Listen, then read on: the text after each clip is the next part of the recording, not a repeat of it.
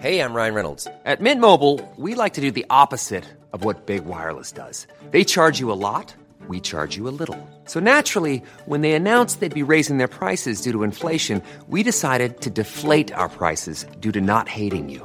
That's right. We're cutting the price of Mint Unlimited from $30 a month to just $15 a month. Give it a try at mintmobile.com/switch. $45 up front for 3 months plus taxes and fees. Promo rate for new customers for limited time. Unlimited more than 40 gigabytes per month. Slows full terms at mintmobile.com.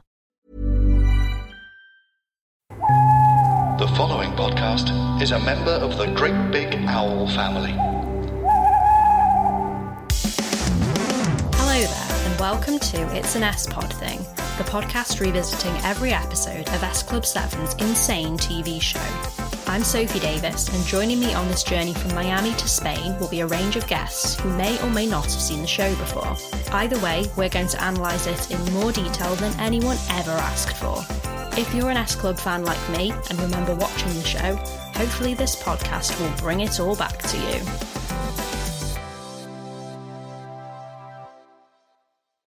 So, my guest on the podcast today is Sean Vickers from the Unflopped podcast. Hello. Hi, how are you? I'm good, thank you. How are you? Are you excited about this? I'm yes, in short. Really excited about talking about anything to do with S Club. I'm quite a fan, really. So this is quite an exciting podcast to do, if I'm really honest, Sophie. So first of all, I'd like to know, what is your history with S Club 7? And have you ever seen this TV show before? Okay, so I'm really showing my age here. So in 1998, when they formed, I was 19. Mm-hmm. And so when I think about the theme to the show, you know, Bring It All Back, which dropped in 1999 and was number one, I was probably bopping around to that song, in kind of some of the Sheffield University nights, like Climax, and then getting on the Trans-Pennine Express and whizzing across to Manchester Canal Street. So S Club are very much, they're formative in my youth. So that's why they will always have a very special place in my heart. Yeah, and you were probably a bit old for it at the time. Do you remember watching the TV show at all? Because it was on CBBC, so I don't blame you if you haven't seen it before. It's not... I was aware of it, is the best I can say. So if that's probably being polite, I was aware of it, but I was not a diligent viewer. Let's put it that way. Yeah, fair enough. It would be strange if you were at the age of 19, I think. You never know. I mean, S Club are amazing. Weirder things have happened, quite frankly. So today we're talking about LA7 episode 8, which is called Mr. Muscle. And it aired on CBBC on the 25th of May in the year 2000. So in the opening scene, we set up the fact that Paul is trying to make some sort of documentary about the band, which is not something we've seen before. It's just in this episode because, as we'll find out later, it has something to do with the payoff at the end. But to begin with, he's just sort of annoying everyone, isn't he? He's just sort of pushing a video camera in everyone's faces around the house. Yeah, it's strangely meta because you're watching this TV show and he's making a documentary. And I found he's kind of really being the auteur. You know, he's around the house. He's been quite facetious to Hannah, which I don't particularly like. And he's really coming across as the big I am with his docu-soap. And it's him and Bradley in that scene. And it really plays through. Apparently, he stresses that he's got 400 hours of footage, which is a lot of editing, I have to say. Yeah, and he complains that most of it is of Bradley. And it's like, well, are they trying to erase Bradley from the film altogether? What's wrong with it being mostly Bradley? That's a lot of Bradley. So, I mean, there are 7 of them, and you take him out, there's still 6. You take out Bradley, he's probably missing out some really good content. But yeah, I mean, Paul and his docu-soap, quite amazing, really. Yeah, they've got a title card that says "Unfilmed Paul Catamol," like they're trying to make it classy. He's going to submit it to Cannes or something. I thought that was very, very tasteful. Yeah, he's quite harsh to Hannah, isn't he? He kind of holds the camera about an inch away from her face and says, how does it feel being a complete nobody in the UK and completely unknown in the US? And she's just trying to watch the TV. She says, bog off, I think. Yeah, she does. I think that's really brutal. I mean, he really came for her quite early in the episode. And I think it's uncalled for, quite frankly. Yeah, it's harsh. And he's also bothering Rachel and Joe, who are doing the washing up. And they're talking about how Rachel has been dating someone who thinks she's a member of the royal family. And I mean, I want to see that episode personally. Where's that story? Yeah, that whole kitchen scene with Rachel and Joe, and then that subplot of like, did you know that Rachel, there's an idea that there's a bit of a white lie that she's a British royal. I thought it was quite a reach, quite frankly, Sophie. I want to see that story followed up on, but I don't think it will be. I doubt they're seeding it and then bringing it up later. It'll just be, we mentioned it and then it's gone. It might be like one of those Hollyoaks episodes, you know what we used to watch in the noughties, where there was a spin-off, a late-night spin-off. So there may be a late-night spin-off of Rachel and her British royal lineage. As I say, weirder things have happened. Yeah, she's just going around conning men in LA. Not that she needs to. She's Rachel Stevens. I'm sure they would want to go out with her anyway. She doesn't need to tell them that she's a royal. Exactly. I'm with you. She's a star, Rachel. She doesn't need to. She doesn't need to hang off a white lie. So they kick off at Paul. Rachel pushes him over. He tells them to act like he isn't there, and Joe kind of shouts like, "It'll be easier when you're gone." Possibly foreshadowing. There's weird little lines that come up every now and again where they seem to want to kick Paul out. And obviously it's not intentional, but it's like, foreshadowing. He's going to leave the band at some point. Yeah, exactly. I didn't really pick up on that, Sophie, but you're so right. There's a lot of that going on. Subtext. That you really are into it, I can tell. Because I did not get that at all. But now I think about it, it's in plain sight, really, isn't it? Yeah, I've been watching too much of this. I'm getting all these messages from it. I think they're communicating with me. Yeah, maybe. And that all kind of ends with Rachel saying, "Oh, John's in the bathroom, go and film him instead." And Paul's like, "Okay, just go and invade John's privacy. Why not?" Bless John, getting ready. He had lovely hair. Always had lovely hair. I always remember that when I was younger. Yeah, in series 1 he had proper curtains, and then in this series it looks a bit better. He looks a little bit older, but he still looks really sweet, doesn't he? Yeah. There was a thing actually I was talking recently on Unflopped about curtains, and there was, if you didn't have curtains in my school, you were kind of no one. Like, regardless of your hair type or your hair texture, you had to have curtains. That was just a rule, and I think exactly. And John beautifully has a lovely pair of curtains. So Tina is heading out for the first day of her new job on Muscle Beach, where she's teaching a sort of dance fitness class. And she before she goes, she's trying to tell Hannah all about it. And Hannah is watching some kind of soap on the TV. I'm not sure what this is. As usual, it's never come up before.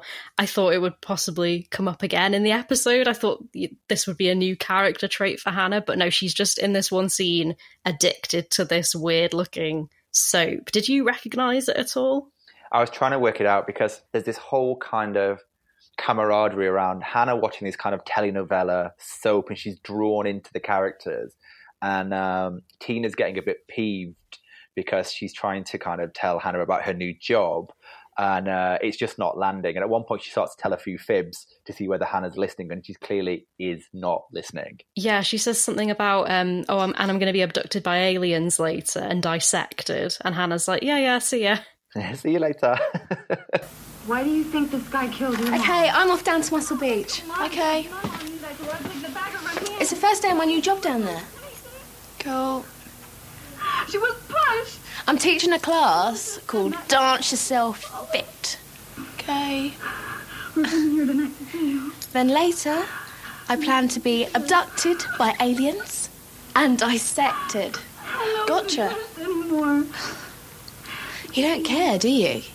No. You don't give a pop that I'm the only one in this apartment with a proper job. Let me get you something to calm you down. Sorry, Teen. It's just difficult to give a pop about anything when Troy's about to leave his wife and 7 adorable baby daughters and run off with his secretary. Or possibly his mother. So Tina leaves, and then we hear John upstairs, like, yelling, "Get out," and Paul just sort of falls down all of the stairs and goes, "Honestly, some people just don't deserve to be in this business we call show." It's like, don't pressuring John to be filmed in the bathroom. There's an interesting thing here, because I thought to myself, I wonder if Paul does his own stunts. I've got a feeling he's fallen down the stairs before. I think this has happened once or twice before in this series. Maybe he perfected that stunt and they were like, we have to use this over and over again. It looked really effective, I have to say. That's what I thought to myself. He kind of lands on the floor and he's kind of that classic trope where you can't see his head and then there might be a cut to camera and then someone else appears. And I was wondering, is it really Paul, or is there a stunt double at play here? Yeah, I tried to catch that as well, but it was so kind of fast, it's hard to tell, really.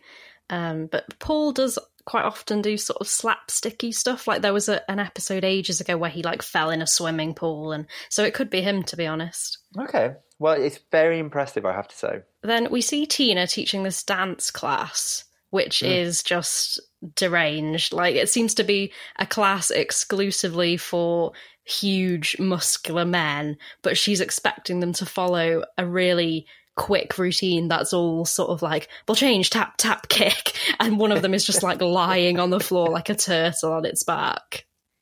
Yeah, it's a funny one, because I did think to myself, wow, that class is really quite mega. But it might be just because I've been in lockdown for so long that anything would be of interest. But I did like the class. You are right. She certainly appealed to a certain type of individual for that class. There was definitely a stereotype going on there. And if I remember correctly, the routine is to reach for the stars. Or that's a song that's playing, which I think is quite brilliant. Anyway, it's a lockdown goal for me to be on Muscle Beach with Tina doing a class. I think that'd be quite brilliant.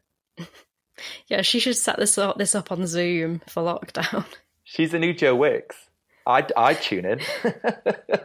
But she's quite annoyed with them, isn't she? She's not being a very supportive teacher. She's just kind of rolling her eyes like, why aren't they getting it? And at the end, she's really passive-aggressive. She says, I've never seen a group of people with so much room for improvement, like in a really sarky way. But the guys are just like, yeah, go us. Because I guess they're American. They're just really positive and not picking up on the sarcasm. No, they miss it entirely. Yeah, it's a very interesting, and that's where we first meet Ryan, isn't it?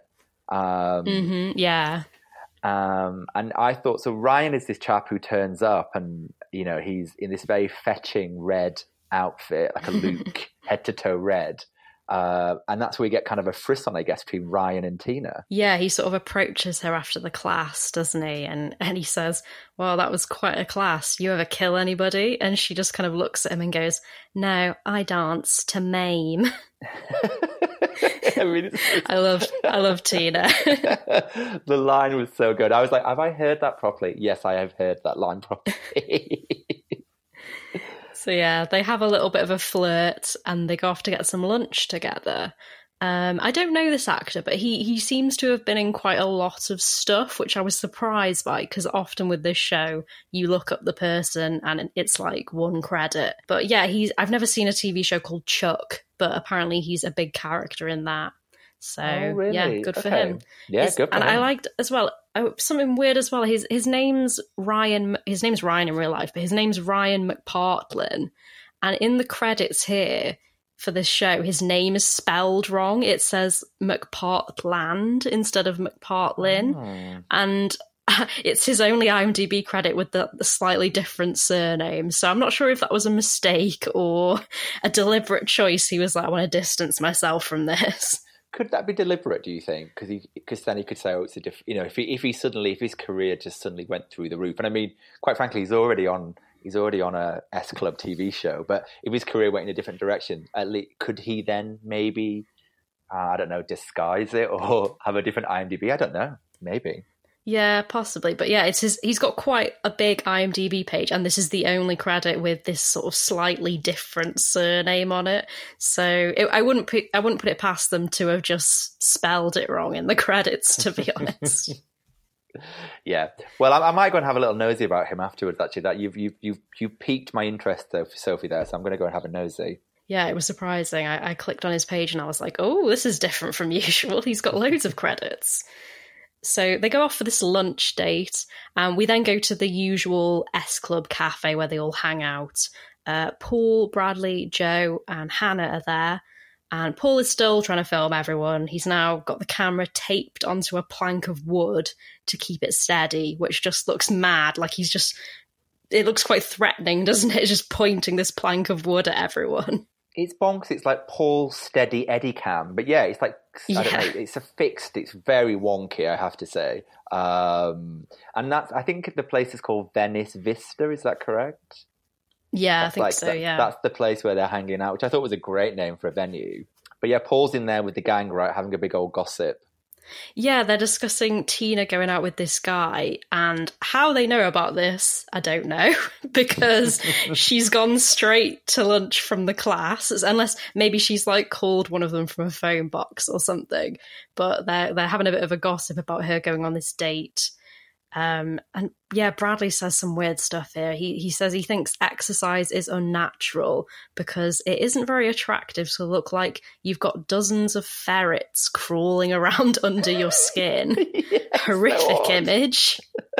It's really odd. He starts banging his chest, like to kind of like demonstrate just what it would be like for this to happen. It is quite a weird moment, I have to say. Has anyone ever looked at a muscly man and thought, oh, it looks like there's ferrets crawling around under his chest? Yeah, bonkers. But this is where Tina tells us that it's her best day ever, best first day ever with Ryan. Yeah, Tina does show up after they've had a bit of a gossip about her, and she's had a really good time. I was thinking back, and Tina hasn't had much sort of she hasn't had many romantic storylines in this show in comparison to some of the others, so I'm quite pleased she's getting something in this episode, even though, you know, as we're going to find out in a minute, it's complicated. She says he's got the best teeth since Tom Cruise had his teeth fixed. I have to say, Sophie, I did make a quote of that line because, you know, that's pretty special, isn't it?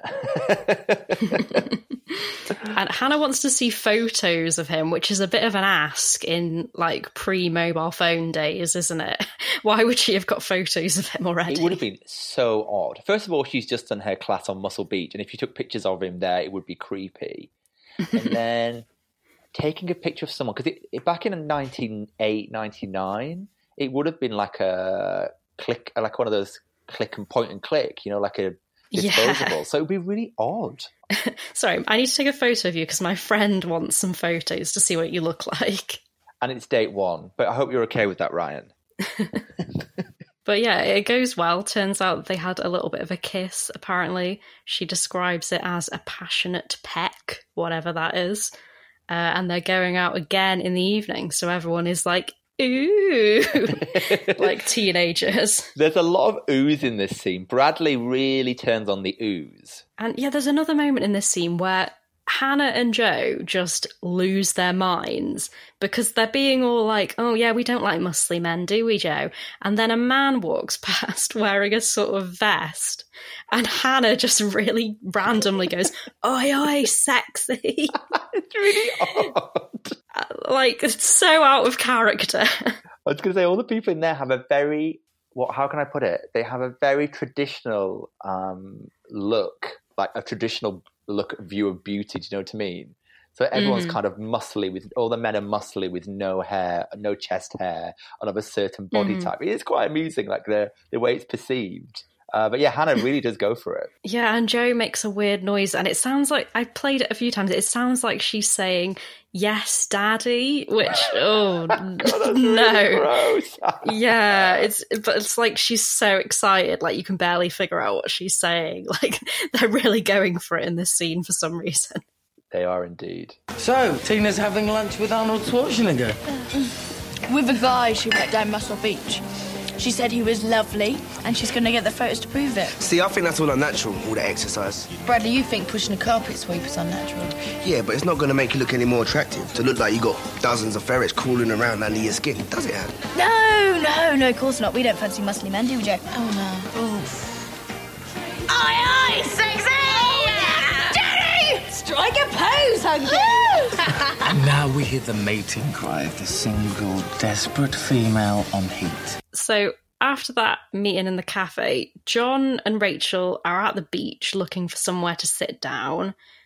John's taking it very seriously. He's like, we have to find the optimum spot for the best tan. And he's holding a sort of light meter, isn't he? Yeah. Like, what is the best spot? I need to find out scientifically. Well, when he was holding the device earlier, I was like, what has John got in his hand? Because today it might be a mobile phone and he might be using like a GPS or something. But I was like, no, this is not. And then he kind of reveals later that it's a light meter to find the optimal light. But then what's quite strange is he then sits about 2 foot away from where he was before under some pole. And I was thinking, is that the optimum place, John, on the beach, really? I'm not sure. I initially wrote down what is he holding, but then he reveals it's a light meter later on. Maybe it's faulty though, because like you said, it doesn't look like the optimum spot. I thought the spot looked miserable, to be honest. I wouldn't want to sit there.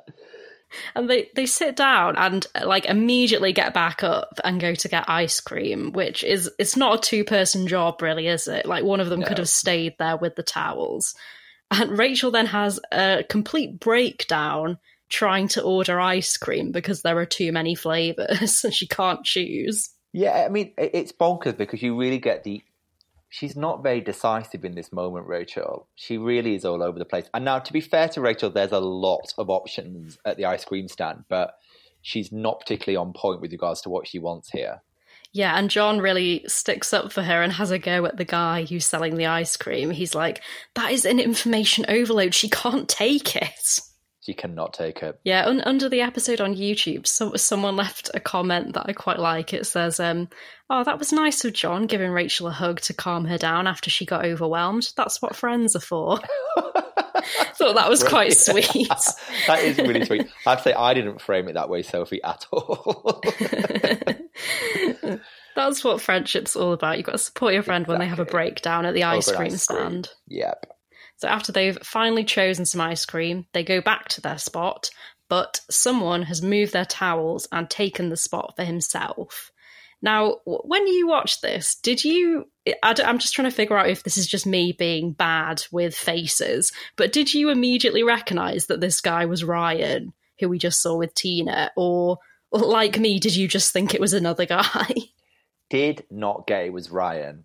At all. Great, it's not just me. No, and I know we come back to this later on in the storyline, but at the time, I was just like, some dude sat in their spot. But I did not in any way think, oh, that's Ryan from Tina's, Get Fit dance class at all.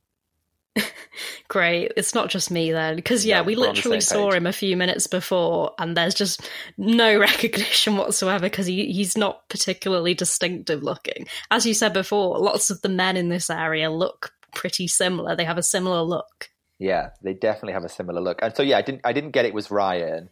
But then what ensues is this whole thing about like international towel rights, which is quite bonkers. Yeah, John gets very technical and he's talking about, that my towel had power of attorney or something like that while I was away. It was pretty full on. It was like an episode of LA Law. There was lots of towel talk, lots of legal terms. John and Rachel are just peeved because Ryan, as we find out, has taken their spot, the optimum spot. So Ryan must have been using a light meter as well, but that clearly is the optimum spot. Yeah, after she was so sort of indecisive before, I quite like Rachel in this scene where she's basically just like, John's gonna kick your butt. Well, Rachel is really pushing John's prowess, and John is not happy about it at all. Yeah, she says he's trained in all of the British martial arts. I don't know what that would be, like throwing cups of tea or something. And she also says to Ryan, if you don't move your towel and your incredibly muscly, shiny and yummy body immediately, you're going to be in trouble. Yeah. I think she's really good in this scene. She's committing to it. She really comes through on this scene. Yeah, it's a good piece of character acting by Rachel Stevens here. When you make decisions for your company, you look for the no-brainers. If you have a lot of mailing to do, Stamps.com is the ultimate no-brainer. Use the Stamps.com mobile app to mail everything you need to keep your business running with up to 89% off USPS and UPS. Make the same no-brainer decision as over 1 million other businesses with Stamps.com. Use code PROGRAM for a special offer. That's Stamps.com, code PROGRAM. And the upshot is Ryan stands up and John is like, oh, this guy's really big. And he says they should settle the argument like men and arm wrestle at 5 p.m. tomorrow. And I did quite like this bit where he sort of flexes his arm and John goes, will you be using a normal arm or that? John just looks so tiny. He doesn't he, in comparison, it's a bit of a David and Goliath moment. They definitely are not of the similar size and physique, that is for sure. And at the end of the scene, Rachel goes, oh, I've made a big mistake. And John's like, yeah, you have. But then she just looks at her ice cream and goes, should have gone for coconut. Should have had the coconut. Really rounds off the scene perfectly by Rachel Stevens in that scene. Yeah, she doesn't get much to do in this show a lot of the time. I think she's one of the better actors out of all of them. Like, I didn't watch that scene and think, oh no, what's she doing? No, I think she did a really good job. I think she committed to it. I think more so, if I'm being honest, than Tina's dance scene at Muscle Beach. I found it more believable. Tina is just something else. Like, we'll talk about the date scene later, but it's like every line, it's like the emphasis is slightly in the wrong place. Like, or maybe it's just because she's trying to memorize everything at short notice. It's hard, bless her. But to be fair, I think if I was just randomly asked to act in a TV show, I would be exactly like Tina. I would be saying lines like it was a foreign language. The delivery is, I want to be polite, it's a little amateur. But yeah, you get a spirit of Tina, I think. I mean, that becomes her character in a way. Hey, did you move my towel? Because I wanted to go there. Sorry, man. I need those rays and my light meter said this is the place. Yeah, but that was my towel. And this being a beach, international beach law applies. To wit, that towel had my power of attorney while I was away purchasing an ice cream and was exercising my entirely fair and appropriate prior claim to that spot. You're from out of town, aren't you? Well, round here, a towel cannot act as a marker unless said marker's status has been agreed upon by all parties involved prior to the towel being applied to the sand. Oh, come on. Where'd you get that load of old pop from? From the guy who moved my towel last week. About 3 seconds before I kicked his butt. Yeah? Well, you better watch out, or maybe John will kick your butt. Yeah! Rachel, are you insane? Have you seen the size of him? I couldn't even reach his butt. Now, if you don't move your towel and your incredibly muscly, shiny and yummy body immediately, you are going to be in a serious amount of trouble, young man. Oh, yeah? Who says? He does. You know what? I think I'm burning. There is such a thing as too much sun, John may look really small and weedy, but I can assure you, he is fully trained in all British martial arts. So if you don't want to wear those teeth as a necklace, shift. Rachel. Okay, that's it. We are going to settle this like men. Do we have to? Yep, but not here. There are women and children present. Tomorrow, 5 p.m. Muscle Beach, we arm wrestle for this spot. Arm wrestle? Yep. Yeah, definitely. So back at the house then, John is telling everyone about this arm wrestling contest he's got himself involved in. And Bradley's being quite supportive of the other band members in this episode, because we saw before he was trying to help Paul out making a documentary. Now he offers to train John up and says it won't take long because they just need to train his one arm and nothing else. That's a very interesting point, because the pizzas arrived and they're having a bit of a conflab, aren't they? All the gang are together. Yeah, this whole idea that actually they've only got one day, so the best thing they can do is just train John's arm. And that's the best way of going forward with it, which I think is actually quite smart and it's a good suggestion by Bradley. And this is the point where Paul is like, I finally found the subject of my movie after 400 hours worth of filming before. Exactly. He says it can be a posthumous tribute to John. Brilliant. Yeah, Paul's now got the anchor for his film, which, is great. So he now has a purpose with regards to like his role in this episode, for sure. 100%. And we get one of my favourite lines in this episode. Paul says, I feel an Emmy coming on. And Joe goes, well, get in the bathroom then, you hedge pig. As if that's a thing. Hedge pig, have you heard that before? I haven't, but I mean, it's the ultimate diss. Maybe we should use it more. I might just try and get that, wind that into my to my wider kind of parlance. Hedge pig. It's brilliant. Never even heard it on this show before, because they do tend to use the same sort of insults a lot of the time. That's a new one. Hedge pig. And this is the moment where John mentions that the guy he's arm wrestling is called Ryan, and everybody is like, Ryan, including me and you. So we basically found out at the same time as the band, because, did not recognise him from one scene to the next. No. Also, he didn't actually tell John and Rachel he was called Ryan, did he? So I'm not sure how they know. But yeah, it wasn't like dropped in that scene and we just didn't notice. It just wasn't said, didn't recognise his face. This is where the reveal was, because I was literally like, oh gosh, that's Ryan. Like, that, I really was genuinely like, oh yeah. And suddenly I joined the dots together and I was like, oh, now I get the kind of whole subplot of this episode. Because, it wasn't clear. But yeah, this is the big reveal where you realise that all of the S Club are basically talking about the same person. And we now get a training montage, which is quite fun, I thought.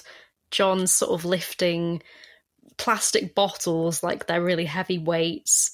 He's carrying a rucksack that's full of copies of the Yellow Pages and like drinking a really gross sort of egg smoothie, isn't he, that Bradley's made for him. It's got the classic Rocky tropes. So like the Rocky music's playing, just to set the scene for like the listeners, the Rocky music's playing. He's doing all sorts of bonkers exercises, as you say, with like the Yellow Pages. He's got this like awful egg smoothie thing that they're forcing John to drink. And there are some quite questionable scenes here about John being ill. Yeah, he like throws up, doesn't he? And Bradley's sort of cheering him on, like, go on, my son. It's really weird, that scene. He's got his head in the toilet. Yeah, it's just really odd. Like, why is Bradley cheering? But yeah, classic film tropes. He's trying to be supportive. Yeah, I guess he is. But some real classic Rocky film tropes in this section. I particularly enjoyed this kind of like 3 or 4 minutes of the episode. I thought it was really well put together. Yeah, there's a bit as well, isn't there, where it looks like he's sort of struggling to do a press up, and then the camera sort of flips and he's actually just standing up and he can't even just like push himself off a wall while standing. I know, brilliant bit of camera work there. I particularly like this section. He's sort of like dragging Hannah in a bag at one point as well, isn't he? Just like she's got in the rucksack and he's just dragging her along the beach to this sort of... The music sounded a bit like a sort of synthy stock music version of the Rocky theme, didn't it? It sounded a bit odd to me. True. And there are some elements of Hannah in the bag in the outtakes. But I think the whole section is pretty genius. I think it's the kind of the core of this episode, because I think it really all comes together during that kind of training session for John. So after this training montage, the girls are having a chat on the beach, and Rachel is like, oh, I think John's getting really strong. Last night I saw him open up a ketchup bottle all by himself. And then Joe is like, oh, I started that for him actually. And the girls are all kind of like, oh dear, what are the odds on Ryan? They've got no faith. But there's a really weird monkey analogy. Yeah. Because like I don't know if I can recall it all perfectly in my mind, but there's a really odd monkey analogy where Tina's kind of saying Ryan's like the king of the monkeys. He's like the jungle VIP. Yeah. Hannah says something like, oh, you know, guys are programmed to behave like this. It's in their hormones. She says, I read it in just 17. And yeah, she goes into this thing about monkeys and bananas. And Tina's boyfriend is the king of the swingers, they say. Bonkers. A very nice scene though. I like how it all come together. But yeah, I was thinking, where did this monkey analogy come from? You know, but it is quite left of centre. But I think it works for the episode. Yeah, and Hannah's being a bit sort of kooky. I think she's quite sweet when she does that sort of thing. She's just like, your one's the king of the swingers. And Tina's like, okay. Yeah, I find Hannah believable as a character, I have to say. Because you're right, she's got her own niche, hasn't she? She's kooky. She's a bit left of centre. She's that character within the 7 of them. So I think Hannah's character works for me. Yeah, and in this episode, she catcalls men, apparently. Oi, oi, sexy. Oi, oi, sexy. Then back at the house, it's the night before the contest, and right, this is the point where I started to get confused by the timeline of all this, because I know I'm overthinking this, but when Ryan challenged John on the beach, he'd had lunch with Tina, so it was the afternoon, and he said, we'll arm wrestle tomorrow at 5 p.m. Yeah. John has then done all this training, which, to be honest, I assumed was the next day. Like, I thought, he was spending the whole day training and then the contest was at 5. But it can't be, because it's now the night before the contest. Yeah. So it's been like a few hours since they had the initial argument on the beach. They've done all this training, and John is now like writing his will, isn't he? Yeah. So I think what happened was Tina leaves the house in the morning when Hannah's obsessed with the telenovela. She does her muscle fitness class on Muscle Beach early. That's when she bumps into Ryan. Then they have a very early lunch at like 11 or something. Very early lunch, and then in parallel, John and Rachel went to the beach to get the ice cream optimal spot, but that's still early. So Ryan must have gone to the beach straight after the date, but it's still quite early. And then John spends the afternoon training. So until it's dark. Yeah, they packed a lot into one day, I have to say. And then we see like nothing of the next day until it's 5 p.m. It was just all that one day. And yeah, thinking about it as well, Rachel said in the previous scene, oh yeah, I saw him open a bottle all by himself last night. What do you mean last night before any of this training had happened, Rachel? What are you talking about? Exactly. There's a few glitches there in the Matrix for sure. They could have given them a longer time scale. It could have been a few days or something, but no, it had to be 24 hours. Totally. So John is writing his will, and he asks Paul if he wants to have his Olivia Newton-John CDs. I mean, that scene, I was like, wow, John. Wow. I mean, he's really wearing his heart on his sleeve here with regards to the Olivia Newton-John CDs, for sure. Yeah, he's concerned, isn't he? And he says if he loses, people are going to be pointing at him in the street and going, hey, there's that guy with the weak arm. I mean, yeah, you've got also in this scene, you've got Bradley trying to motivate. But on the other hand, he's kind of saying, well, if it all goes wrong, can I have your CD player? Yeah, not that confident. Yeah, I'm kind of confident, but if it goes wrong, John, I'd love to have your CD player. Bradley's trying his best, but isn't that confident in John's abilities. I think it's... I think he's kind of 1 foot in, 1 foot out with regards to whether he thinks John can really pull this off. Yeah, definitely. And Tina is then on her date with Ryan because it's the same day, it's the evening now. They seem to be having a nice time. We do that thing where when we go to them, they're just sort of laughing hysterically. And he's like, you can teach me to tap dance. And she's like, yeah, anytime. Clearly having a great conversation. Yeah, and then we get to the kind of the nub of the date where Tina's about to ask Ryan for a favor because in her heart of hearts, she really wants to help John out, I think. Yeah, she because they're hitting it off, aren't they? And then she tries to get him to call off the contest. She says John is allergic to pain. And he says he can't back out because all the guys from the gym are going to be there. Why has Ryan told all his mates? But I think you find out later on that Ryan's a bit of an arm wrestling champ. So that might be why he's told all his mates. But I did find it quite odd that Ryan had been going around in the 24 hours, the very busy 24 hours, telling all his mates about this arm wrestling competition. Yeah, you never guess who I'm competing against, this tiny little weedy English boy. Like, it's not much of a challenge to show off in front of your friends with. It's not.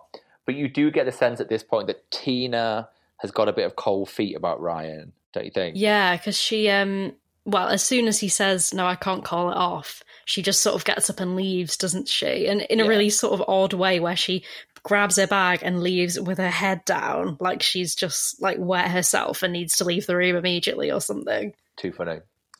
Yeah, I was like, oh, that's a shame that's not going to work. But I can see that Tina's standing behind John in this moment, which is nice. Yeah, and I really like that little exchange they have when he says, are all English girls like you? And she goes, no, I'm the only good one. That's another spin-off show. So you've got Rachel doing the royal one and Tina just being the only good English woman in the world. Yeah, just like wild line deliveries all over the place. I'll include a clip here because I can't do it justice. It's like she's learned it 3 words at a time or something, bless her. But I love Tina in this show so much. She's just mad. Yeah. She's definitely got a vibe, let's put it that way. Really? You can teach me to tap dance? Cool. Anytime. Ah, Tina, you are so great. Are all English girls like you? No, I'm the only good one. Ryan, I've got a favour to ask you. Name it. It's done. Well, it turns out you had a slight disagreement on the beach earlier with someone who happens to be a good friend of mine. And well, there's no way he's going to beat you in an arm wrestling contest without a gun. And since he doesn't have one, can you call off the contest? Oh, Tina, I wish you would have asked me this earlier. I can't do it. But you've got to. John's allergic to pain. I told everyone about it. All the guys at the gym are going to be there. If I back out now, they'll think I'm chicken. I'm sorry, Tina. I can't call off the contest. Well, in that case, I can't go out with you anymore. So it's now suddenly time for the contest. What's happened in the day up until 5, we don't know. Clearly nothing important, maybe some more training. And there's quite a crowd gathered, isn't there? And the girls have got front row seats and Joe is sort of baying for blood, like, get out of my seat. Yeah, Joe takes no prisoners here. That's what when I was writing my notes, I was like, Joe really is like, no prisoners. She wants prime time spot, front row spot for this arm wrestle. Yeah, and John is wearing a little robe like he's a boxer, isn't he? Bless him. The yellow robe is so nice. I thought John looked really nice in that yellow robe. Yeah, he looks sweet. And Bradley gives him a drink and he still can't open it by himself.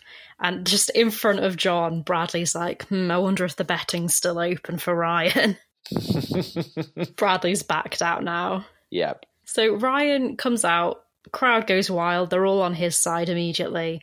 Yeah, this is the point where they mention he's some sort of 6-time arm wrestling champion or something like that. Yeah, 6-time champion. Yeah, he takes his position at the table and Paul has got the video camera out yet again. But Ryan seems to be the only person who quite likes it. He's sort of enjoying the attention, isn't he? Yeah, he really loves the camera. Let's put it that way. And I think Paul doing his documentary film really plays into Ryan's ego, but not in a good way eventually, as we know. Yeah, he's sort of getting distracted, isn't he? Like posing for the camera and saying, oh, get me on my best side and all that sort of thing. I like how when John comes out, he gets introduced as the limey with the funny haircut. Yeah. I don't think his haircut's that bad, to be honest. Quite harsh. He just doesn't look like an American gym bunny. Oh, poor John. The girls are all cheering him on. And then a callback to earlier, Hannah yells, go on, sexy. It's just so out of character. We all need that on a t-shirt, Sophie. We all need to go on sexy on a t-shirt. It's brilliant. We all need Hannah following us around shouting encouragement. I mean, that's brilliant. That's motivation for you, isn't it? If Hannah just followed you around shouting, go on sexy, like we went to Pret to get a coffee or something. Yeah, they're basically the only ones cheering for John and the rest of the audience are cheering for Ryan. They're obviously backing who they think is going to be the winner. But the arm wrestling begins. Realistically, it would have been over in about 2 seconds, wouldn't it? But Ryan is sort of showboating for the camera, posing, and he keeps telling him to get the camera closer to his face for some reason. He's like, I want a close-up. No, closer than that. Closer, until Paul eventually hits him in the eye with the camera, doesn't he? He does. So, Ryan's, coiffuring his hair, and he's, he's really working the camera, and he's, demanding that Paul gets closer and closer and closer to him for this film. And then, Paul then bangs into Ryan mid-arm wrestle, which completely distracts Ryan entirely from the task at hand. Yeah, and John uses the opportunity to kind of slam down his arm and win, doesn't he? Because Ryan's now got some sort of eye injury. Ryan is completely, he's kind of got this big bruised eye, he's really thrown. John dives in there sees an opportunity, rightly so, and wins the arm wrestle, which to the amazement of pretty much everyone, including myself. Yeah, I quite liked how Paul's camera did actually have a use in this episode in the end, because often things come up that are just completely out of nowhere and then they just go away. Like, oh, in this episode, Paul has decided he's making a documentary about the band. But then I was quite surprised to see it did actually have some sort of, some sort of use in the end of the episode. Yeah, well, I thought generally it was quite cohesive as an episode. I mean, there's a few storyline glitches, a bit like Rachel and opening the bottle the day before. But other than that, I think they tied it together quite well. I think everyone generally had a role in this. So I think it worked quite well, to be honest. Yeah, because they had them in sort of like a few different groups earlier. So it wasn't like anyone was getting sort of neglected. Like I said before, Rachel often doesn't have a lot to do other than just sort of look pretty and like flirt with a few boys every now and again, but she got to stand up for herself in this episode and have a meltdown over an ice cream. True fact. Very good. Yeah, the Coke should have had a coconut. That's another t-shirt. Yeah. Should have gone for coconut. We're gonna make merch. The merch is on. So after the arm wrestling's over, Tina is setting up for one of her dance classes. Ryan shows up with a black eye, and he makes a weird joke about how he's only got 24 hours to live and he wants to spend them with her. But she's up for it. They kiss. Everyone in the class applauds them. And we end with a song, which is Reach in this episode. The band all sort of run in and join in with the dance class. So you have a podcast about pop music. Do you have any strong thoughts on Reach at all? I mean, I absolutely love it. Great. It's a good one. We finally reached it after it's been the theme tune in this series, but we haven't actually had it as a proper performance so far. I thought this came together really nicely. Like Ryan goes in for the kiss. They tee up date 2. He's got a lovely kind of like happily ever after, at least for the episode. And then you go into this huge Reach for the Stars medley, which is obviously legendary. And I quite liked all the muscle guys in the background as like backing dancers. It was a bit of a mood because they weren't particularly like in routine, but they were certainly creative. They were certainly energetic and into it. And I think this comes together really lovely. I was quite impressed by the body popping that was going on. Yeah, John's sort of like somersaulting as well, isn't he? John was amazing. I was like, where did that come from? After you couldn't open a bottle earlier, you can now do all of this. 4 back springs. Yeah, like incredible. So before we finish, any final thoughts on the episode? Are there any like notes you took that we didn't get to cover? No, I think we've got all of it. What it did make me think more widely is, whilst I may have missed Miami 7, LA 7, etc. the first time round, it is a show that I could probably get into quite easily. It is fun. I could see myself suddenly be really investing in the whole series because it is, I don't know, it ticks along quite nicely. I mean, the episode is 24, 25 minutes? And I kind of really enjoyed it. Yeah, this was quite a cohesive episode. They vary. Some of them have like 3 plots running alongside each other and you have to keep up. But this one was pretty clear, I thought. Yeah, no, enjoyed it. It was great. And I will probably watch more. I'll put it that way, Sophie. I think given my, as I say, they hold something very special for me as Club because of my youth. So I'm quite happy to dive into another YouTube of one of the episodes. Great. Well, I'm glad I've brought this into your life. Thank you. So where can people find you on Twitter? And would you like to plug your podcast and anything else? Sure. So you can find me at Sean Arella on pretty much most platforms. And I'd love to talk a little bit about Unflopped.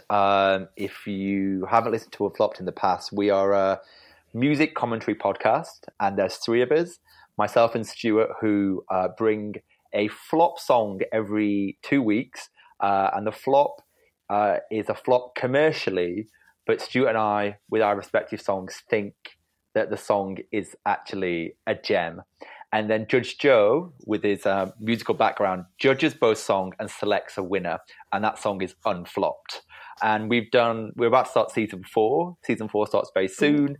There's a huge back catalogue of songs that we've been through with people of all genres. So you can find me there talking about music, which is one of my massive passions. Thank you for listening to this episode of It's an S-Pod Thing. It was edited by Alex Blondek with music by William Kitchener. If you enjoyed the podcast and want to let us know that we're your number one, please subscribe and leave us a good review.